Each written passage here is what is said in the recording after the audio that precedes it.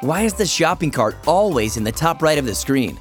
How do companies predict my purchases? Why do prices end in 9? Why do fast food companies use red and yellow in their logos? Why do restaurants always have one expensive menu item? Researchers, marketers, and very curious people seek the answers for how we make decisions and how we choose products.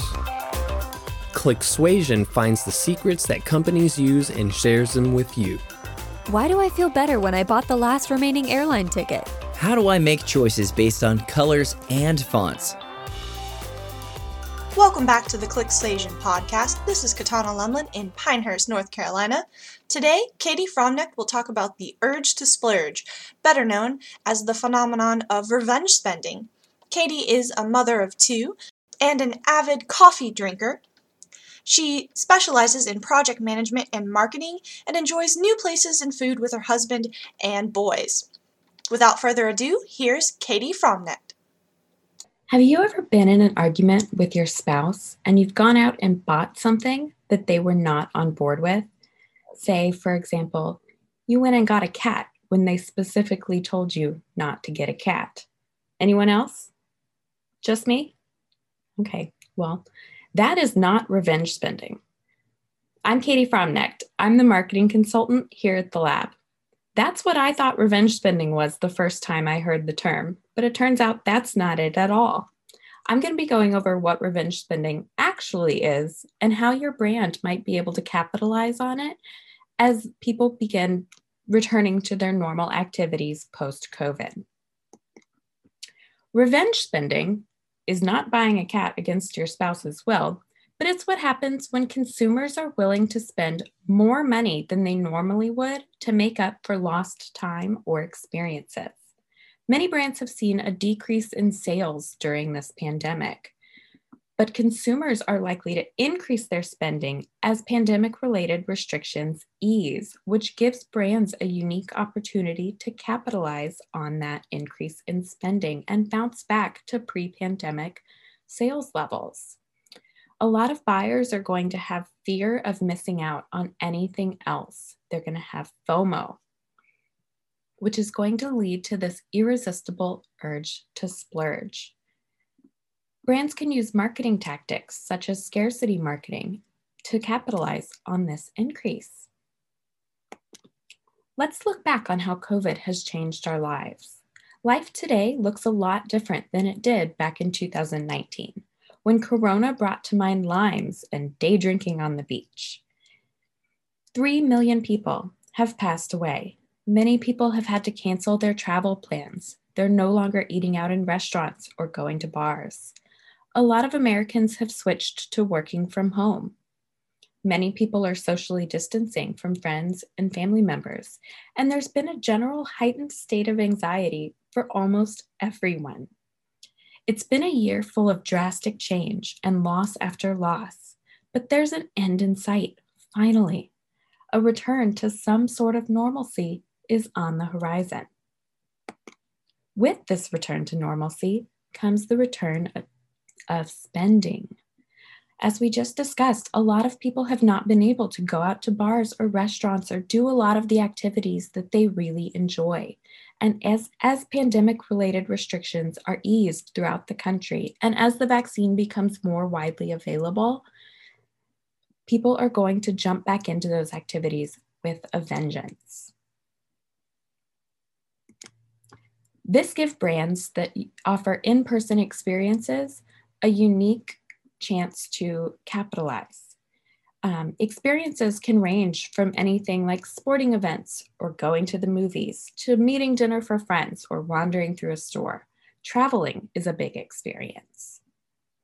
Anything that might have been difficult for someone to do over this past year, or anything that they might have perceived as having lost out on. We've mentioned loss a couple of times so far.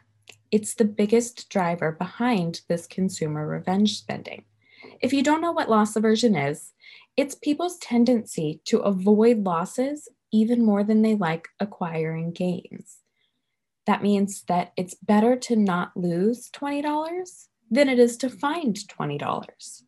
Or you would rather not drop a bottle of wine that you already own, then you would like to be gifted a bottle that's more expensive. People like what they already have.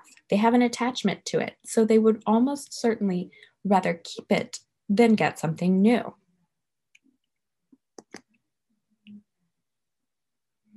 Consumers not being able to do some of their favorite activities over this past year, almost a year and a half now, has created a sense of buyer FOMO, fear of missing out.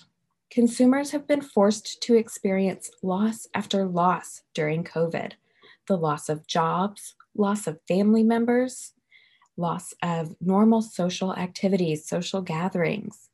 This has increased their loss aversion, meaning people are going to be more loss averse now than they would have been before COVID. They're going to be more resistant to missing out on anything else since they have experienced so many losses already during this last year. Scarcity marketing is a great tactic to use since it naturally capitalizes on buyer FOMO. You probably come into contact with scarcity marketing several times every day. You've probably even used it in your own marketing strategy without realizing it. Online retailers such as Amazon often have a number of how many products are left in stock. Amazon usually says only 2 left in stock right above that buy now button. It's very effective because it puts pressure on buyers.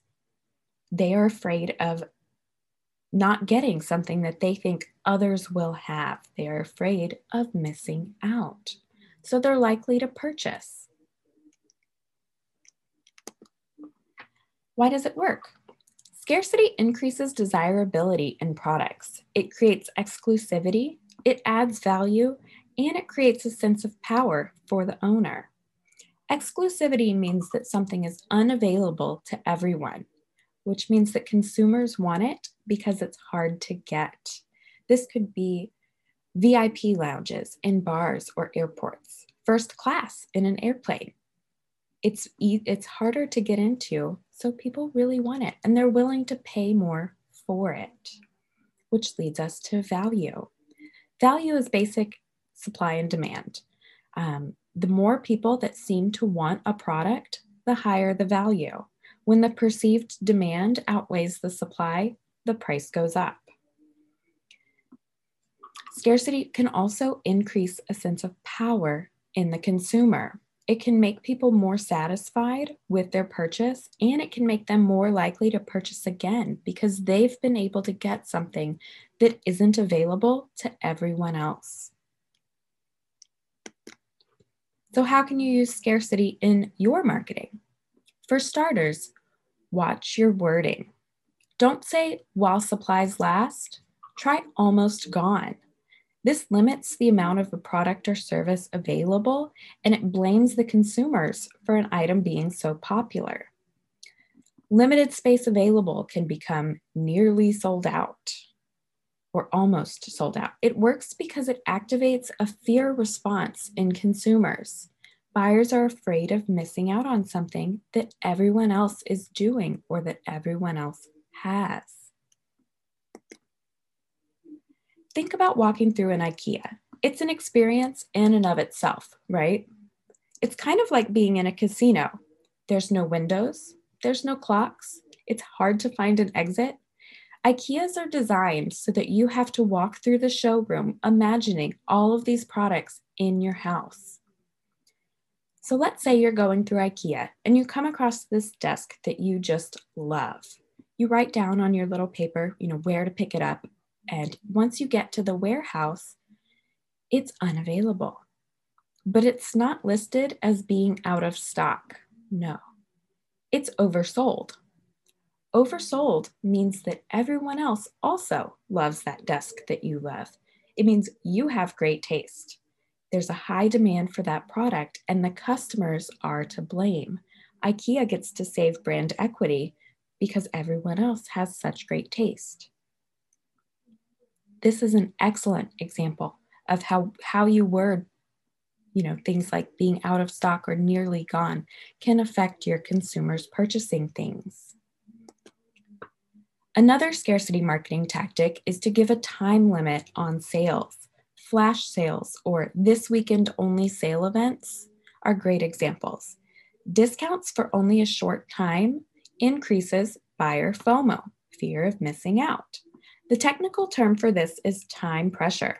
The higher the time pressure, the narrower the buyer focus. Let's say that you're laying on your couch one day and you decide that you want a new grill. You're probably going to get out your phone, maybe pull up a couple of articles on the best grills of 2021. You're going to check out reviews. You might watch a YouTube video or two on the grill. Sometime soon, it's pretty likely that you are going to buy a grill, but when you do, it's going to be a grill that you know a lot about. This is a low time pressure situation. There's no rush. You have plenty of time to do research. Now let's imagine that you wake up on July 4th to discover that your grill no longer works. In an hour, a party is starting. 50 of your closest friends and family are coming over to your house expecting a barbecue. What are you going to do? You're going to rush to the hardware store. You're going to walk into Lowe's for a new grill.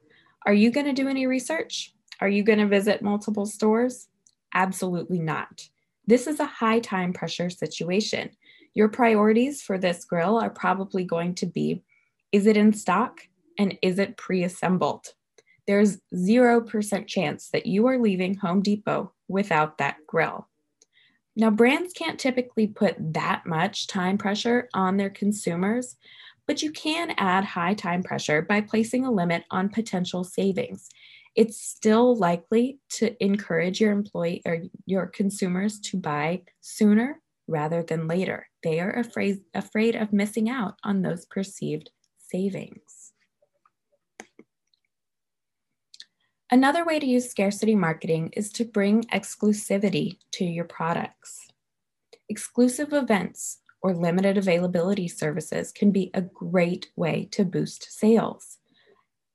For a restaurant, you might want to limit the number of reservations available or create an invite-only event. Smaller brands might be able to curate membership through exclusive Facebook groups where you post new arrivals or specials. It's going to increase interest in those that weren't invited or didn't make the cut, and it's going to make those consumers that were included feel special.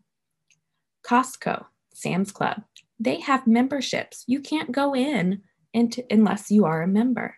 People love them. People are willing to spend the money to join those stores just to be able to shop there.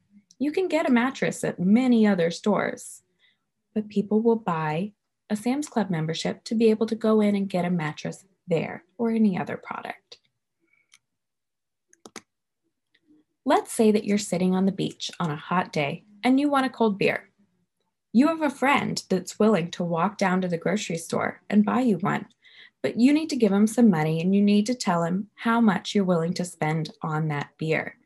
The average consumer is willing to spend up to $8 to get a beer from the store. Now let's say that instead of a grocery store, your friend is going to walk down to the fancy resort that's on the beach. Now how much are you willing to pay for a beer? The average buyer is willing to spend up to $12 for that beer. Why? It's the same brand, it's brewed at the same factory, it was shipped to that beach on the same truck, and you're going to be drinking it on the same beach. But the resort is exclusive, so the perceived value of that beer is higher. We can even add time pressure to the mix. Let's go back to the grocery store. Let's say that you and your friend walk down to that grocery store, but the store is only open for 10 more minutes. There's nowhere else around that you can get a beer. The scarcity of the beer, meaning that there are no other stores in the area, combined with the high time pressure of the store closing in less than 10 minutes, is so cognitively overwhelming for consumers that most people are willing to pay up to $15 for that beer. Again, brands can't typically put that much time pressure On consumers, this was an extreme example, but even mild scarcity tactics can have an effect on consumer perceptions and can make consumers more likely to purchase.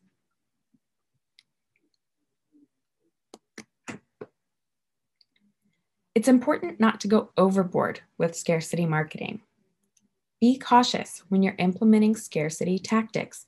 Don't make everything exclusive, or you run the risk of alienating some of your customer base. Don't make it the foundation of your marketing strategy. Use it sparingly. You should use scarcity when your products have a unique value to their service, or when your product or service has a unique value, or your customers could turn to competitors if they can get what you are offering somewhere else. It's important to have a plan when it comes to revenge spending because it's already here. We are seeing data that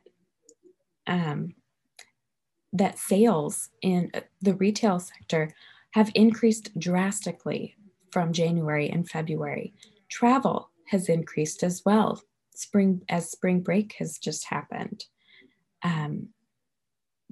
Revenge spending is here, so it's very important to have a plan in place for your brand to capitalize on this increase in spending as consumers get back to those activities that they have enjoyed or that they enjoyed pre-COVID, such as dining out, visiting with friends, traveling.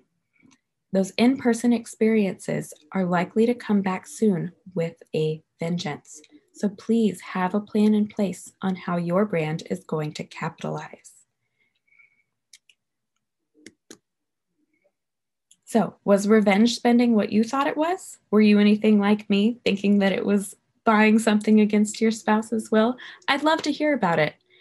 Hopefully you found this information useful, and I wish all brands and business owners the best of luck as life opens up again post-COVID. Thank you for joining me. I'm Katie Fromnecht, the marketing consultant here at the lab. Have a great day.